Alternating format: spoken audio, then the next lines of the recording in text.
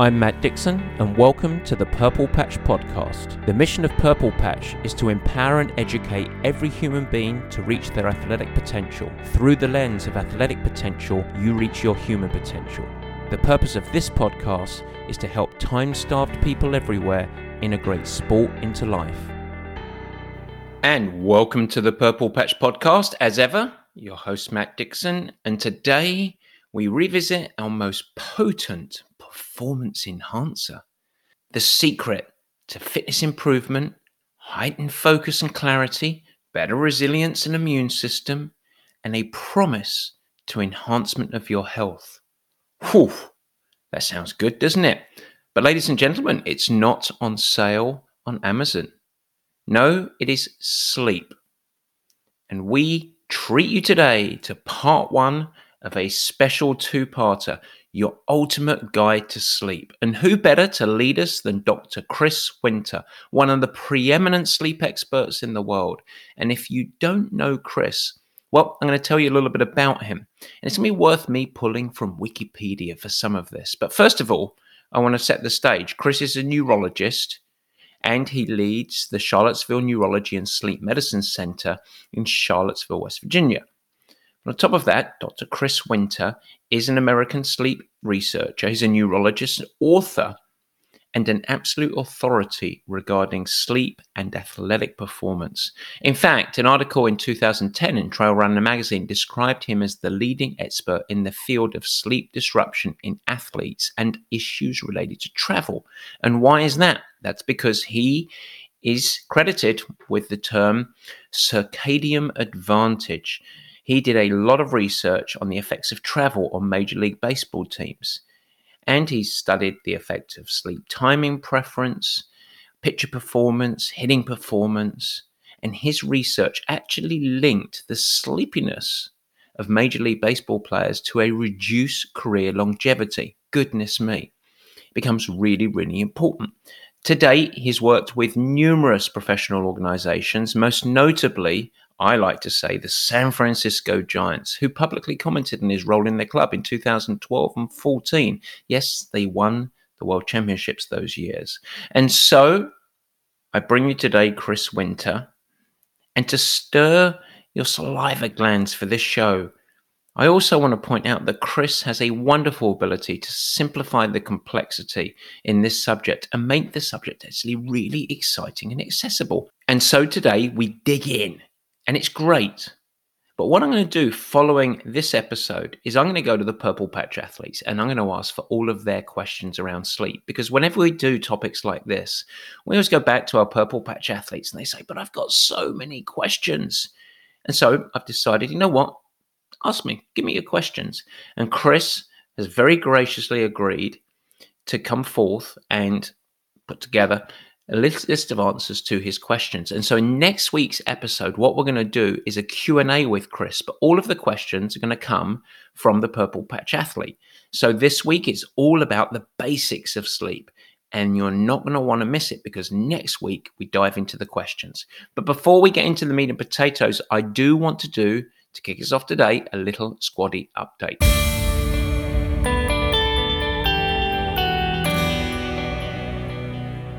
Yes, it's a squaddy update and it's a quick one this week, but it's an important one. November the 16th. Please mark your calendar because we have a very special event and it is not to be missed. Although, even if you are going to miss it or you're listening to the show after the event, guess what? You can still benefit.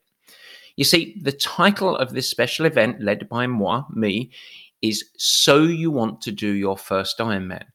Who's this event for? Well, it's obviously for contemplators of folks that might be interested in the Ironman distance triathlon.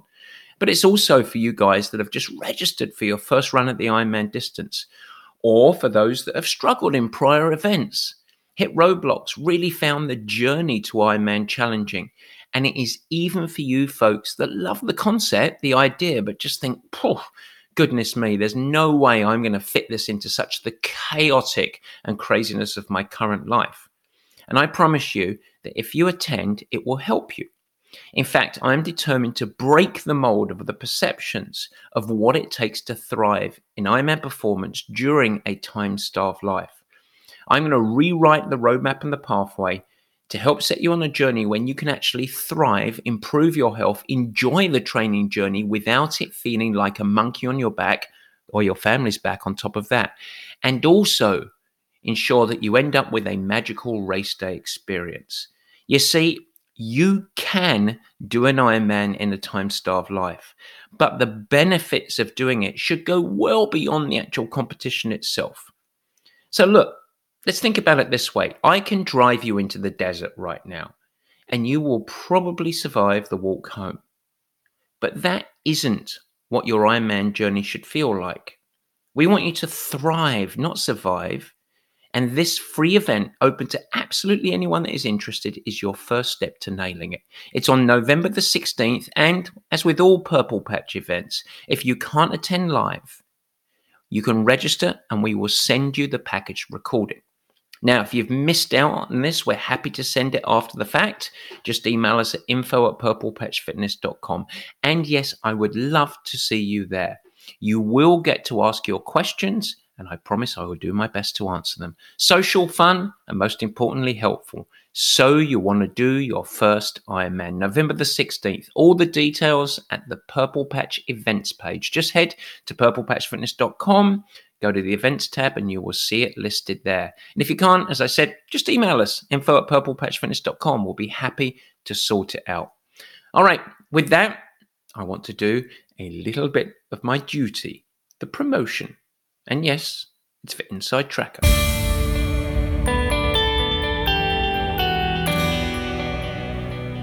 Yes, folks, as you likely know by now, if you're a keen listener to the show, we have indeed partnered with Inside Tracker. And why, you might ask, why are you taking this on? Well, the reason is pretty simple. We feel like the information and recommendations that are delivered from the assessment of biomarkers and their insightful recommendations are to be trusted. They can really help provide clarity for every performance-minded enthusiast. And that clarity is, where should you actually filter your focus and apply it so that you can achieve a platform of health that enables you to go on the quest of winning a world championship, be the best mother or father you can be the best employee or leader in which your body allows you. And it's all anchored around not just nutrition or supplements, but in fact, gaining perspective on where should I apply my focus in training, nutrition, recovery, strength, the Purple Patch pillars of performance. And in many ways, I believe that Inside Tracker sort of turbo boosts your checkpoints along the performance journey, because it provides information and insights and, of course, recommendations so that you can apply it. And then, as you go forth and get about with your habit-driven life, go and apply a smart, pragmatic approach. You come up, you have a little perspective, and you can course correct or see your improvements. And that's really cool.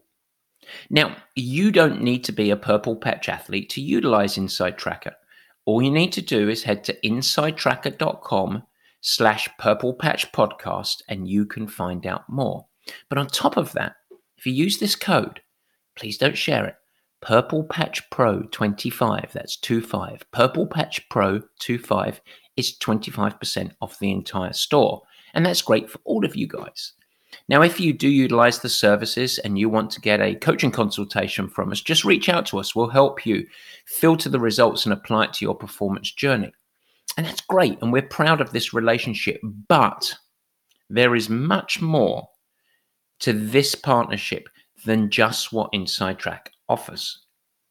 In fact, when we started to engage with Inside Tracker, we were after more. And Inside Tracker are stepping up. You see, for our Purple Patch athletes, we are just about to release our whole schedule of education and performance support from the team of experts, dietitians, and scientists at Inside Tracker. What we have is regularly scheduled education and video calls with Purple Patch athletes that are integrated into our programming. Pretty cool, huh? And that is why we partnered. So that we could, yes, leverage the platform, but also amplify our education and access to experts for our Purple Patch athletes. Now, for that, you do need to be a Purple Patch athlete, and I'm sure you understand why. And so if you'd like to join us on that, head to purplepatchfitness.com to find out more, or of course, you can email us info@purplepatchfitness.com. As ever, Purple Patch athletes get the same code. They can leverage it so that they can get their discount, but more importantly, they get the support of Inside Tracker. And that is where the magic and the rubber meets the road. All right, Barry. Now, it's time to do a little singing and dancing. We haven't done this for a week or so, and I would like you to bring out the ukulele. It is time for Word of the Week. We like the way he thinks, serious with a wink. Let's open the book, it's time to take a peek. It's the Dictionary Word of the Week. Yes, the Word of the Week this week, strength. Strength training. I've barked on about it. We had Coach Michael Zinski on the show a couple of weeks back. It is one of the Purple Patch pillars of performance. And let me remind you, you need to do strength training. And on top of it, it is right now an ideal time to start. But then you need to continue. You need to do strength. But Matt, you're talking to a very broad audience, C-level executives, world-class athletes, performance enthusiasts, mums, AARP anarchists, perimenopausal female athletes. There's a broad spectrum there. So who of this group are you really talking to? Which of us should do strength training? Okay, fair enough. Point taken. Allow me to narrow it down. If you are through puberty, and you have a heartbeat, and you care about your health and performance, strength training is for you. Yes, I am talking to you. And that is why it is our Word of the Week, strength, and all that falls under that wonderful umbrella. Our Word of the Week. And now, Barry, thank you very much for your work today. We are on to Dr. Chris Winter, neurologist, sleep expert, and educator. Ladies and gentlemen, it is the meat and potatoes.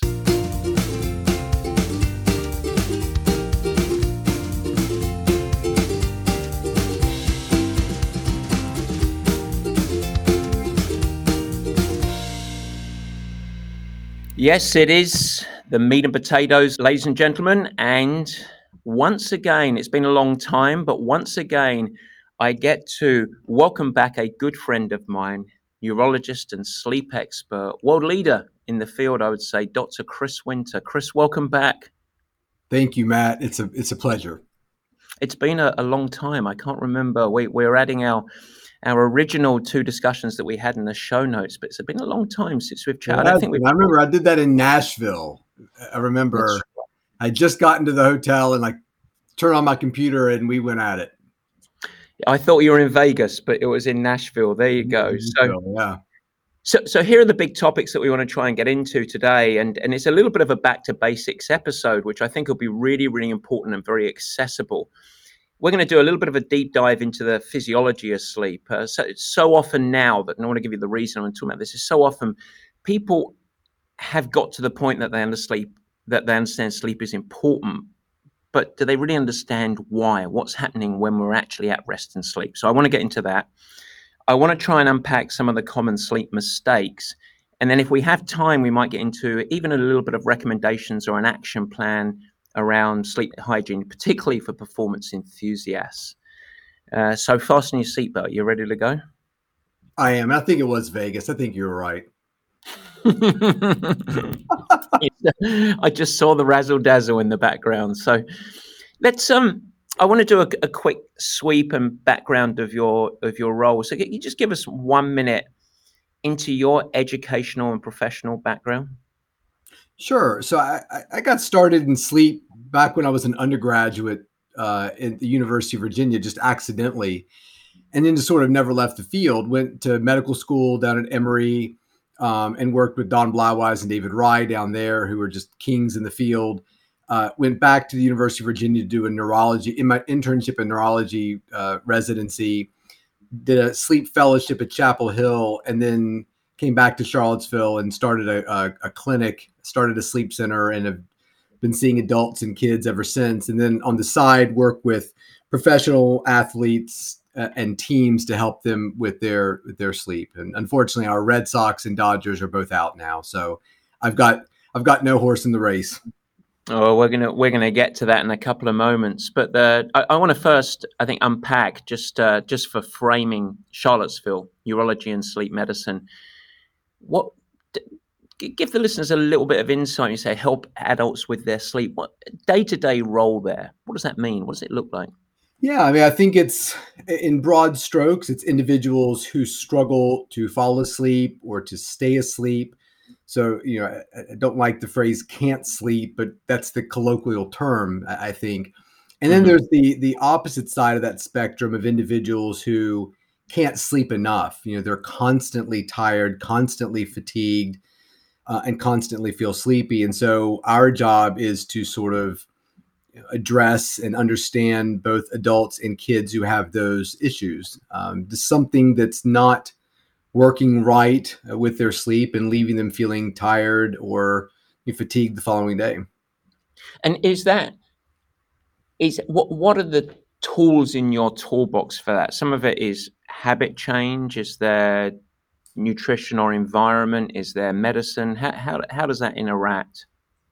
So yes, there's everything. I think that generally speaking, we are trying to move away from medications for the individuals on that left side of your screen or your radio dial that can't sleep. And the individuals who are excessively sleepy, there often is some sort of intervention. So if you think about an excessively sleepy person, a person who comes to your dinner party and immediately falls asleep, or grandpa can't stay awake to watch the baseball game without falling asleep on the couch. Generally speaking, those individuals are sleepy because they're getting an inadequate amount of sleep, or there's something dysfunctional about it. So those are the individuals for whom the CPAP for the sleep apnea patient, the medication for the restless leg is helpful. On the flip side, we're often trying to move away from the medications. The person who says, I get in bed and I can't shut my mind off, I can't sleep, I wake up, can't get back to bed. We're usually using different tools and techniques to try to get that individual to a place where there's a confidence and a reliability in their sleep. Performance predictability is one of my coaching terms. It sounds like that applied in sleep in many ways, eh? Our jobs are very similar. I talk about sleep as a performance endeavor a lot. And you're fooling yourself if you don't think there's a certain level of confidence and mastery when it comes to sleep. This is, sleep is not a trait as much as it is a skill.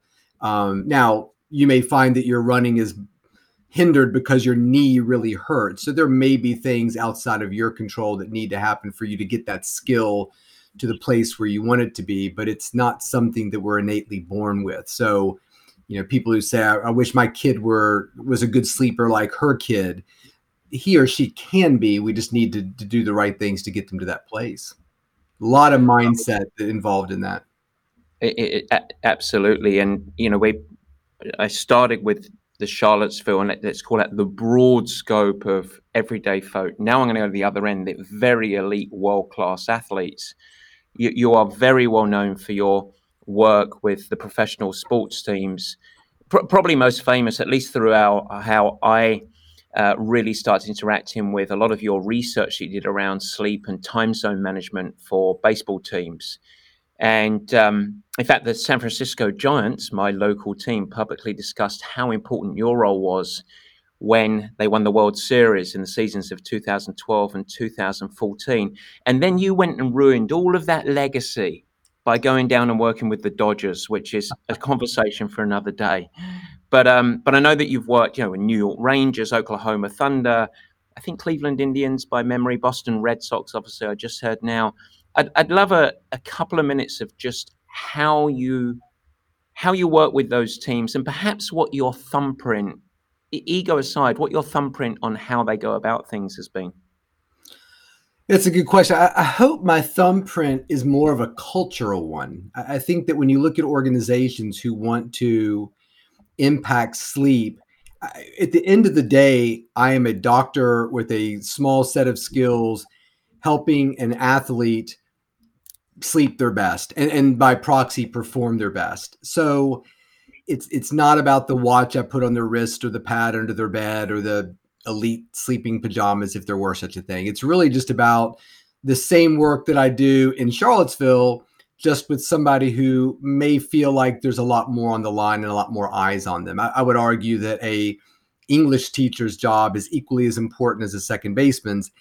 There's just a different level of complexity and stress involved in that, maybe. So at the end of the day, that's what I'm doing. I hope my thumbprint is when that athlete feels as if their hamstring isn't right, when they feel like their gait on a long run doesn't feel good in their hip, they're going to tell you there's something wrong. When I'm swimming this leg of the triathlon, I feel this kind of weird hitch that I've never felt before, and I can usually swim through it, but sometimes I can't. And at the end of the day, I've got this searing pain in my shoulder. They're going to tell somebody about that. There's no benefit to them to keeping that to themselves outside of maybe losing a sponsor or something. I don't know. But what we want to do is we want to make sure that people are talking about sleep in those similar ways. I don't feel as rested now in the season as I did early on. I've got a child who is creating issues with my sleep at home. I sweat a lot at night, so much so that my clothes are soaked when I wake up.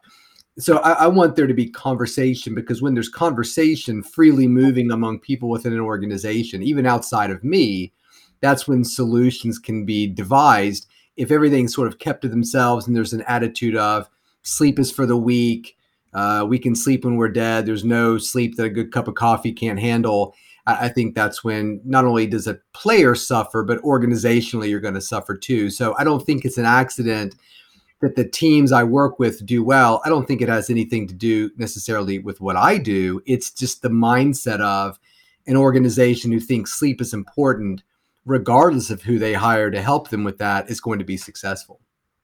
I think it's on my side where, my label given to me as within the triathlon coaching space is the recovery coach, because I really emphasize the importance for a long time, the importance of recovery, not something that's obviously well accepted now, but I have noticed a paradigm shift starting to occur in the workplace culturally in some instances, where that used to be that a lack of sleep was a badge of honor. And now, as I said to a group of techies the other day, it's a badge of performance stupidity. But I think that it is starting to evolve across there. And it's a lovely segue into really some of the meat and potatoes that I want to ask you about. And as I mentioned, I want us to nail the basics today, because I find ourselves as performance enthusiasts and as coaches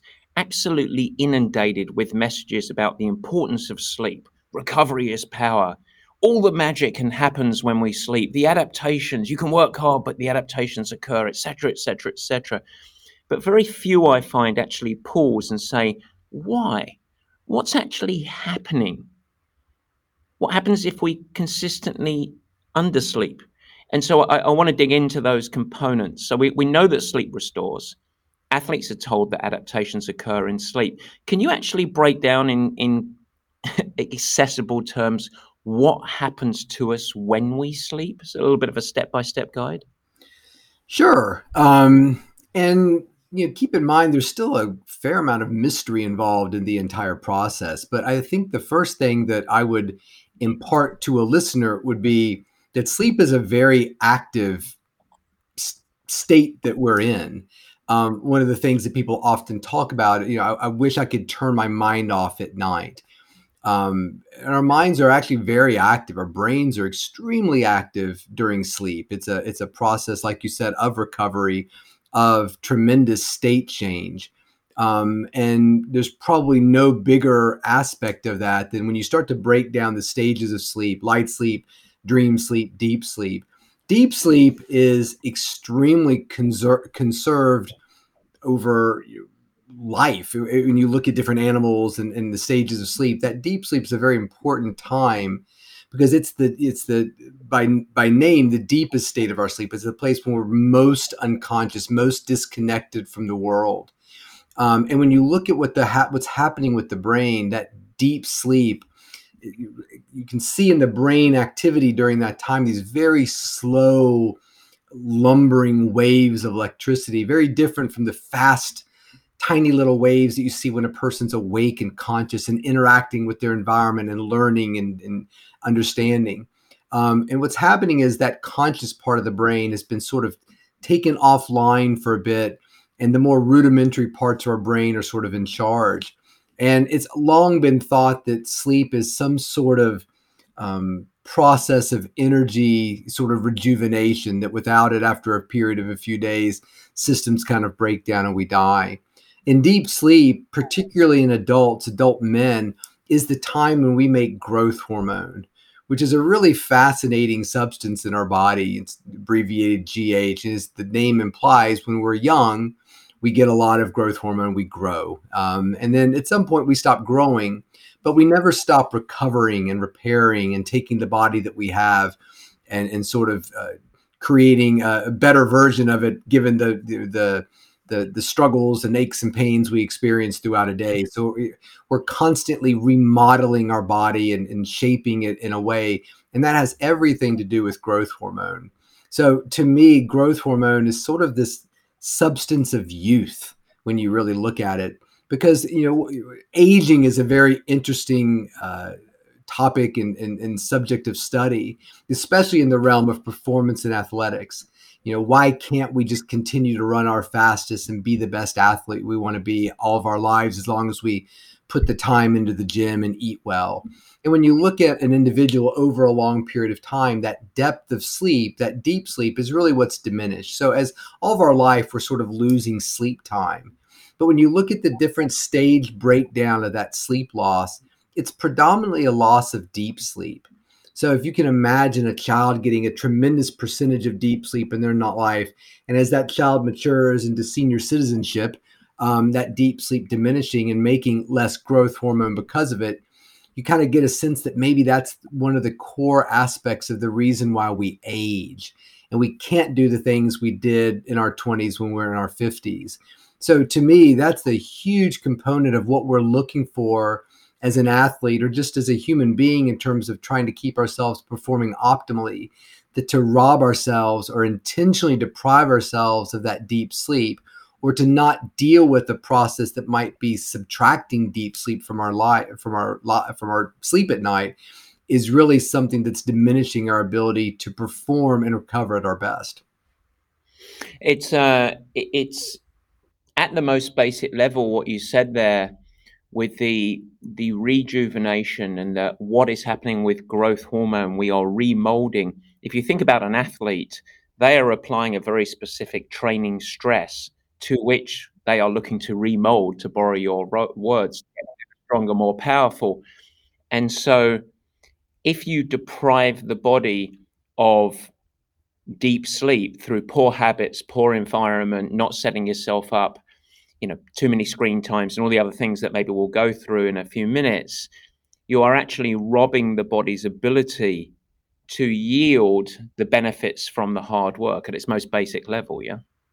100%. And, when we were talking in Nashville, Las Vegas the last time, one of the things that I have now is a perspective of many, many years in this field. And one of the things that stands out to me, one of the things I find most interesting are, what is it about this athlete that's allowed him or her to stay in the league as long as they have?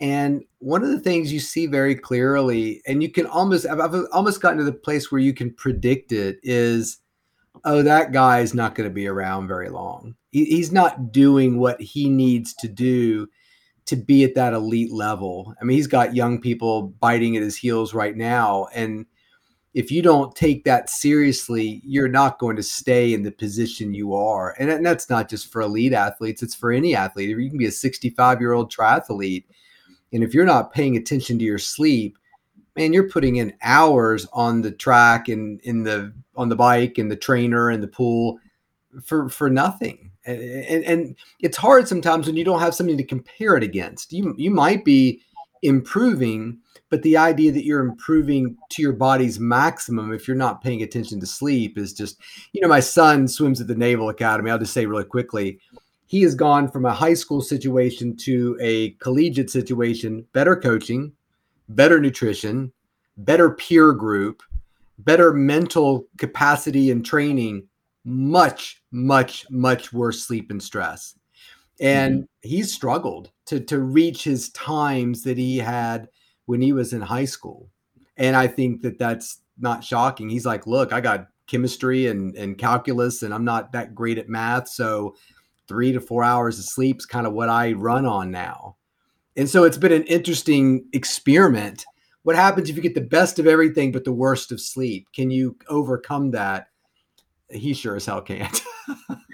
There are great examples of, and I'm going to reverse the conversation in a couple of seconds, but there are some great examples of iconic athletes that are really well known for their really positive focus on sleep, that have achieved great longevity and almost look youthful. And of course, one is Tom Brady, but Cristiano Ronaldo, Serena Williams, where they, it's a very clear example of how have they achieved that. And as a backbone of that, it's not the only thing, obviously, and I don't think we would claim that, but sleep is a priority. I can say that without having anything to do with their programs, et cetera, which I think is interesting. And these are older athletes too, and they've got it, and they've been able to reach that level. Maybe you as a coach would say you could reach that level, not pay attention to sleep. It's the maintenance of that level. I don't think that you can do what they do and not at least privately think sleep is very important. It's just an algorithm that doesn't work. Thank you for the runway for this, because now I'm going to reverse it to performance in life, because it's very easy, I think, for us all to grasp onto Cristiano Ronaldo, okay, elite athlete. But a lot of us in our chosen fields, whether it's teacher, whether it's mum, whether it's CEO and executive, are looking for high performance in life. And that isn't a little peak just to reach the level. It's to thrive throughout multiple years of, let's keep it professional, career. And when I think about using a case study, an executive, focus, energy management, long-term memory, short-term memory, factors like that, with the old school, sleep is a badge of bravery type thing, or toughness. How does it impact if you have poor sleep hygiene, a lack of deep sleep and rejuvenation? What are the impact on those factors? I mean, I think they're profound, and it's tough to see them is the problem. And we're very good at recognizing a heart attack. We're very bad at recognizing atherosclerosis. It's sort of like, if you ask me, how's your car running? It's fine. It could be eaten up with rust. I have no idea. It just, things that kind of creep into our lives are very difficult for us to know what to do with. And youth is a great equalizer. So, I was talking earlier with somebody about how culturally we do reward hard work and people who outwork other people. And unfortunately, sometimes we're rewarding people who are outworking at the expense of things like sleep. If you give it to Smith, he'll get it done in 24 hours. If you give it to Thomas, it'll take him a week. Okay, well, maybe Thomas has decided he's not going to stay up past 10 o'clock because his life is not worth his job. So it's an unusual sort of situation, and that, people can perform at very high levels with bad sleep. I mean, God, we did it all the time as residents in the hospital. And it does create sort of a culture of, as long as I get my 3 hours, I'm fine.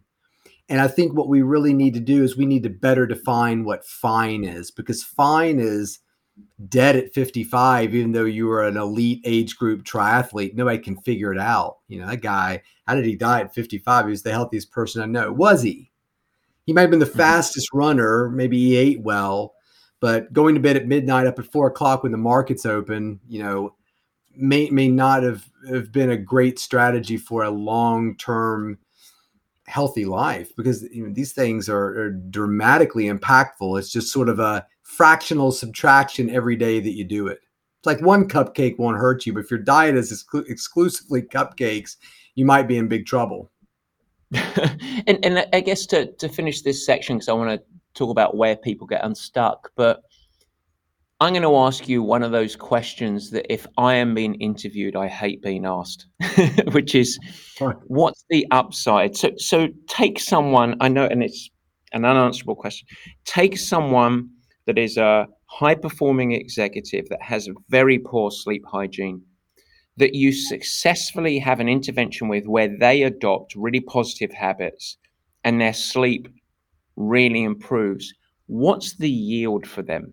Is there any way to sort of a measurable yield or the outcome? And is it energy? Is it feeling? Is it focus? Is it everything? I think it's everything. And it's fun sometimes. I mean, every now and then there'll be like a sleep tracker watch that is part of their, advertising. They're like, let's do a week where everybody's wearing your watch, strive to get, at least 8 hours in bed for 14-day challenge or whatever. And it's really, I did some stuff with Precision Nutrition where we had subscribers, um, sort of participate in one of three groups: alcohol group, light group, temperature group. For 2 weeks, sleep in your bedroom as is. For the next 2 weeks, sleep with your bedroom 5 degrees cooler. Or don't drink, or for 2 weeks, drink at least 2 alcoholic beverages before you go to bed at night. And then you answer the question. So generally speaking, if you can get people to commit to it, it's pretty rare for people to say, okay, I'm going to take the month of whatever, and instead of growing a mustache, I'm going to actually commit to better sleep. And it's fun to do it with other people, like make it a game. I know Roxanne Pritchard, who's this wonderful sleep researcher up in Minnesota at a college, was handing out T-shirts that had this big number 8 on them if you could show that you were getting 8 hours of sleep for a week or something like that. And it was wildly popular on campus. Got to get an 8 T-shirt or whatever. But the fun thing about it is if you can convince people to do it or to deal with things that are obstructing good sleep, you rarely get people who feel indifferent about it. I mean, it's probably like exercise or good nutrition that it can sometimes be surprising to people how good they feel. I mean, if we can just get people to drop their temperature in their bedroom a little bit or put their phone in their kitchen or something. I mean, it's rare for people to come back and say, yeah, I did it for a month. I'm going back to the old hot bedroom with the episode of Friends playing on my laptop right there in bed with me all night long. Like people, you just get used to bad things. And then when you go to the good thing, it can often feel quite good. Yeah, no, it's great. That's the short term. I mean, to me, like blood pressure, that's a great one to follow. And I meet people all the time, like they're runners, they're athletes, but their blood pressure isn't great, or their blood sugar or their lipids aren't great. And if you can convince them, really pay attention to your sleep for the next month while you're checking your blood pressure, 3 or 4 times a day, and tell me that doesn't make a difference. I know that my blood pressure was elevated when I was in residency because I was running on cortisol. When you're up for, every other night, all night long, and trying to come home and play with your kids and sleeping, a woefully inadequate amount, there's something fueling your ability to stay awake, and it's not healthy. So let's move on to common mistakes. And I'm going to ask one as a leading question. You actually just mentioned the researcher that talked about the number 8. Do you find a lot of athletes and performance enthusiasts think about sleep just in terms of how many hours? Is that a mistake? I do. I think it's a mistake for a couple of reasons. Number one, as athletes, your sleep need might be a little bit more fluid than you think it is, meaning that you're training very hard for a race coming up, or you're in your sort of part of the season where there's not a lot of races going on and you're a little bit more dormant. That when you're training harder at one time than another, your sleep need can change with it. But just in general, people have different sleep needs. The 8 is the middle of a bell curve. It's not some definition. And I think sometimes we have problems with translational intelligence in the sense that 8 hours is an average. That doesn't necessarily mean every listener who's listening to this podcast needs 8 hours. In fact, I would think a lot of the people that you train might need a little bit more given the sheer intensity of what you're doing. One of the things that drives sleep need is a chemical called adenosine that accumulates with athletic performance, exercise. It's the cleaving of ATP to create this chemical called adenosine. We all do it in our mitochondria every day, but if you're running 10 miles and biking 20, you're doing a little bit more than I'm doing. So those things have to always be kept in mind. So the elite athlete is always trying to figure out what's right for him or her at this moment, knowing that maybe in 10 years, given the trajectory of their sport, it could change. Mm-hmm. And what about for athletes and executives, what would you identify as the key or most common mistakes that you see folks making as it comes to sleep? Yeah, I think that you've touched on the hours. I think that people sort of get kind of mixed up with that a little bit. I think the other thing is that understanding that sleep is a 24-hour process, even though it's only happening 8 out of those 24, meaning that we not only want that sleep schedule and hygiene and all the things we talk about for those 8 hours to be great, I'd like the rest of your day to be pretty structured as well too. Let's have breakfast about the same time every day. Let's be thoughtful about what we put in our body. Are we exercising? Can we do it around the same time every day? Our bodies love a schedule.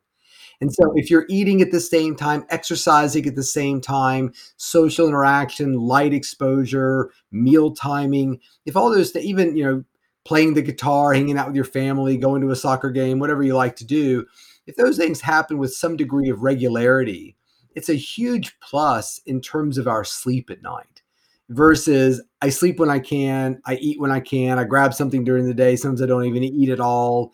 My schedule is all over the place. I'm sometimes working through the night when I have deadlines coming up. Our bodies really dislike that kind of haphazard schedule. In fact, it's considered a carcinogen in some ways, that shift work. I work 7A to 7P, then I'm 7P to 7A. That is extremely damaging to the body. So just think about the consistency of your sleep, not just in terms of those 8 hours, but sort of around the clock, and anything we can do to build in cues that happen at the same time every day really are positive for what our body's trying to achieve. Well, actually, and I'm going to go on a tangent here because we've all just experienced the last 18 months or so of an absolute collision of worlds and a lot of change in our lives. And one of the things that we've noticed as a coaching organization working with people globally of all different levels is this really amplified anxiety. And a lot of it was born out of initially, obviously, a certain amount of fear that people had with this COVID-19. But a lot of it was the disruption to schedule. And suddenly with athletes, they suddenly had no definable goals because races were cancelled. What are they training for? But on top of it, we were all working from home and all of our worlds collided.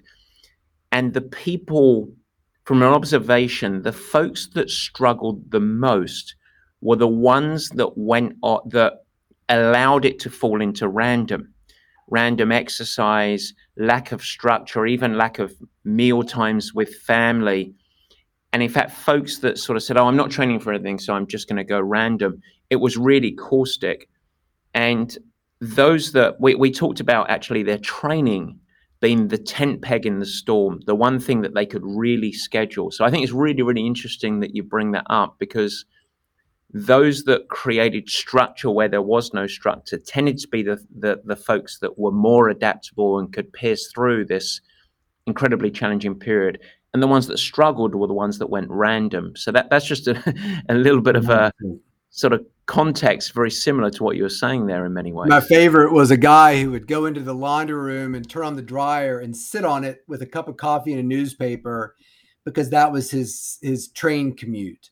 So he would get up, he had a very small apartment, but he was trying to create a sense of movement. So he moves from the bedroom, make the bed, into the little laundry room, sit there, read the paper, kind of get jostled around a little bit, smell something different, feel something different, hear something different, taste something different, and then did his work in his kitchen and made that his office. So there was a sense of structure that he was trying to create where there was none. You're absolutely right. That's a big problem with people who retire. homeschooled individuals where you've got this kind of inherent flexibility that working from home is fine, but there needs to be, I love that idea of a tent spike, that kind of anchors everything and allows your brain to understand where it is in time and space. I think it's incredibly important, and I think that a lot of the anxiety that folks still face now that we have adapted to live with this thing is born out of people that tend to be less structured. So anyway, we're a little bit off the topic of sleep, but I think that that's really, really interesting. So for folks that are unstructured, that have a lack of real structure, if folks want to improve their sleep, is there, at the most basic level, what should they do? The A, B, C, environment, temperature, you mentioned, commitment to structure. Is there these are the first three things that you should really go and focus on? Yeah, I think I think schedule would be number one. What time do you go to bed? What time do you wake up, and why? It's an interesting question. I go to bed at 9 o'clock every night. It takes me 2 hours to fall asleep. Why do you go to bed at 9 o'clock? I don't know. It's when my wife goes to bed. It's when I've always gone to bed. I read an article sometime that said 9 o'clock was a good time. So it's interesting for people to have the structure, but also, pay attention to how you've come to these conclusions, which I think is really important. So schedule to me is probably king. I think, like you said, environment is important too. Is your bedroom something you look forward to going to? Is it really? I'm a big believer in a clean, sort of organized bedroom. Everybody's got places in the house that accumulate laundry and letters that need to be dealt with and bills or whatever. That should never be your bedroom. And I'm a big believer in making your bed. Just get up, make your bed, make your room look nice. So when you walk in, there's nothing for your brain to sort of deal with. Oh God, the bills or all the laundry and even just a messy bed, getting back into it doesn't feel like the day had an opening and a closing. It was just kind of like all one big mess of a situation. So I think that structure, that sleep hygiene in the bedroom, it's dark, it's cool. There's some lavender spray. There's some sheets that feel good to your body. The temperature in the room is cool. I think all those things are really important. I think exercise can't be overvalued in the sense that I think that if people said, look, I'll do one thing to improve my sleep, but that's all I have the capacity for, I would say AM exercise.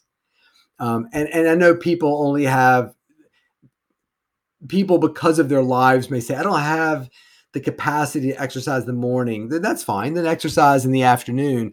As you get into the evening, it might become a little bit more problematic, just in the sense that you're activating yourself right before the time that you want to go to bed. So to me, if somebody said, look, Chris, I'm yours, you tell me what to do, I don't think there's anything better than to go from a dark bedroom to a well-lit gym or field, where you've gone from dark to light. You've gone from cool bedroom to running wind sprints back and forth across some sort of field or a gym. So your body's now getting warm on the bike or in the pool or whatnot. You've gone from socially isolated to around your friends that you're training with or your coach and interacting. Hey, you're looking really strong today. We're going to do some of these intervals and really work on this because we're 3 weeks out from the race and we want to be. So you're kind of interacting with people. You're gone from fasted to fed. Some people find it hard to eat before they work out in the morning, but even a gel or something, a drink, is kind of cueing your body that all these state changes are happening within about a 15 to 20 minute period. When you're out there working out, where were you 30 minutes ago? I was in bed in the dark, quiet and unconscious. And now here I am, getting yelled at and running around and doing stuff. So that's a really important time for a brain, because it's really the only time during the day that all of those things happen at once. And so that becomes a very strong marker for your brain is in time. So to me, pairing exercise with that versus, okay, I drag myself out of bed down into the dark basement and I'm on my computer with the blanket over my head, your brain, it doesn't resonate with your brain. Like you're kind of still asleep. And what's really interesting is when you talk to people, I'm sure you see this all the time when you first begin working with somebody, they're dragging themselves out and they don't like it. And they're complaining, oh, it's too early. I'm cold. I don't want to get in the water. It's hard for me to wake up. And then after a few weeks of that, your brain starts to understand, Christ, this coach means business. Like every morning at 6 o'clock, we are doing all kinds of stuff. We're being taxed. We're running, we're jumping, we're swimming, we're biking, we're doing. And so your brain starts to understand that if that's going to happen every day at 6 o'clock, it needs to start preparing for that state around 5 or 5:30. So it's pretty rare to find even the most night-oriented person who's really committed to that kind of exercise. They'll tell you, the craziest thing is I'm waking up like 5 minutes before my alarm, like ready to go. Of course you are, because your brain knows what's about to come. I mean, talk to anybody at West Point or the Naval Academy after they've been there a little while. Their brain is kind of conditioned to be like, whoa, it's time to go. And when your brain has that really solid start to the day, it has a fantastic impact on the end of the day. It reminds me, and I cannot remember where I read this or maybe I heard it, but I heard a researcher talking about 3 elements. I think it was light, movement, and social interaction that would kickstart the circadian rhythm to then help you fall asleep 10 to 12 hours later. That's exactly right. Yeah, you could put heat in there too. Temperature, we're really finding out a lot about that might be as important as light. So we talk about lots of light in the morning and the blue blockers at night, but the temperature is a really interesting one too. So one of the things I think that athletes might find very helpful, if you said, look, give me one thing that might help my sleep, it might be temperature. Like do something that cools your bed or your bedroom at night. So from the time you eat dinner and the sun's going down outside, can you recreate that same sort of temperature drop in your environment versus having your thermostat at 74 degrees? And that probably plays into a lot with cold therapy and cold tubs and cooling our body, even outside the inflammatory response and positive things that go along with that. It's sort of like camping. A lot of people describe some of the best nights of sleep they get when they sleep outdoors. And I think that if we can start bringing not only outdoor light into our environment, but maybe that outdoor temperature change, it can be wildly helpful for people in their sleep.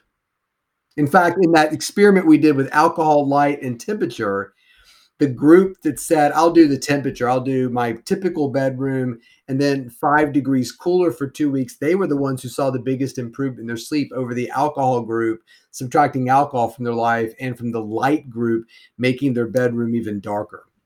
Oh, I would have sworn all day, every day that it was the alcohol group. That's fascinating. In fact, I would have too. And that's why I actually participated in it. And you got to choose what arm of the study you wanted to do. And I did alcohol because I don't really drink. And I preach, hey, alcohol is not, have as much as you want, just have it with breakfast. That's my joke. Don't do it. But so every night I was like drinking beer at night, which is the worst feeling to me anyway. And sometimes I'd forget and be brushing my teeth, getting ready to go to bed. My wife would be like, Chris, you forgot your alcohol. I'm like, oh, God. Literally like back in college, shotgunning a beer and then a second beer, right? And I bought these kind of heavier beers, like this Dragon's Milk bourbon barrel aged stout. So it wasn't like a Coors Light. So it was shotgunning this heavy beer, 2 of them right before bed. But it was the temperature group that had the biggest impact. There's alcohol, I mean, it definitely affected my sleep, but the temperature one was the big one. So anyway. So in the last couple of minutes, I can't help, but I really want to ask you about this. Something fascinating. I have to admit, I haven't read it yet, but I'm really excited for it. Your new book. You have your original book that was really, really popular, The Sleep Solution. Fantastic book. Highly recommend it. We will put it in the show notes, of course. You have a new book out, The Rested Child. This is fantastically interesting to me. Can you outline... I'll butcher it. So can you just outline the premise of the book and maybe without giving too much away? Sure. There are so many parents that listen to the show, maybe some of the insights. Yeah, the premise of the book was I didn't really feel like there was a book out there that spoke to sleep disorders in children. And by children, it's sort of birth to college. that we really sort of hyper focus on how are we going to get this new baby we've brought in from the hospital to sleep through the night. And the secret is you don't have to do anything. The babies are going to sleep. So maybe you can speed it up and make it faster with some, decisions that you make. But, to me, the whole idea of a child developing a sleep identity, having difficulty falling asleep, having disorders of sleep that are not recognized because so many doctors have absolutely no training in sleep, including the doctors you take your kids to. I just felt like it's sort of criminal that we don't talk about this in children. And then as somebody who sees kids and adults in our clinic, I just couldn't believe, especially during the pandemic, how many children were coming to our office that were struggling to fall asleep, that would wake up and couldn't get back to sleep, or were falling asleep in class and had no energy and would come home and take a 3-hour nap and try to do homework and go back to sleep. And parents were just sort of like, we don't know what to do. The school has no idea what to do. They're punishing my kid for falling asleep in class. And I'm taking my child to the doctor and they're giving him a melatonin gummy bear. God knows what rationale there has. So I just really felt like if I could arm parents about not only the disorders of their kids that they could develop, but also the way to raise a good sleeper. To me, it's like coaching. I came to swimming later in my life. I could swim. Like I could jump out of a boat and swim to the side and play shark. But in terms of swimming laps in an effective manner, I never did that until I was in my 30s. And when I look at my children who learn to swim when they were young, it's like a different thing. It's like learning the language when you're little versus learning Spanish when you're 40. So I really felt like rather than trying to repair all these sleep problems that we have as adults, who often adults come in and say, I've been a bad sleeper since I was a kid, we could really arm parents with the way to sort of train and coach their kids to be better sleepers and recognize when they aren't and get help. Fantastic. Really, really interesting. Well, Chris, thank you for joining once again. It's almost really informative, but also incredible fun. So I really appreciate it. We're going to put all of your information, obviously your books, in the show notes for listeners. And I know that you've agreed to answer some of the listeners' questions, but more than that to come. So Chris, stay safe out there. And thank you so much for your time. Really appreciate it. My pleasure, Matt. Oh, guys, thanks so much for listening. And thank you so much to Dr. Chris Winter. What a show. I'm sure you have questions. I know the Purple Patch athletes do have questions. I am collecting them right now. Next week, we are going to do a Q&A session with Everything Sleep on Chris Winter. But if your interest is piqued, let me remind you, we're going to put this in the show notes, but Chris has 2 books for adults, The Sleep Solution. It's very accessible, a great toolkit of how to improve your sleep. But also, on top of that, The Rested Child. It's a wonderful new book. I've just started reading it. I grabbed it after recording this episode, and I'm a few pages in, but I can tell his style, his accessibility, I think it's one for the parents. And so I would absolutely endorse getting both of those on your bookshelf. But more than that, actually open the pages and read it. All right. Thank you so much, Chris. And thank you to you guys for listening. For all of you guys out there, stay safe, look after each other, and take care.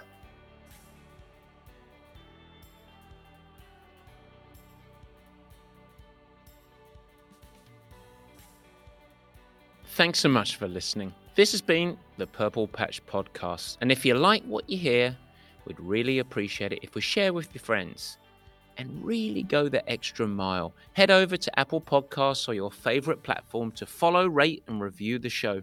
Your support and reviews go a long way to increasing our visibility and, of course, the exposure to time-starved people everywhere who want to integrate sport into life and ultimately thrive, just like me and you. Don't forget, you can follow us on Instagram, Facebook, and Twitter. Links to the episode resources and all of our programs can be found at purplepatchfitness.com. Thanks much for listening. Take care.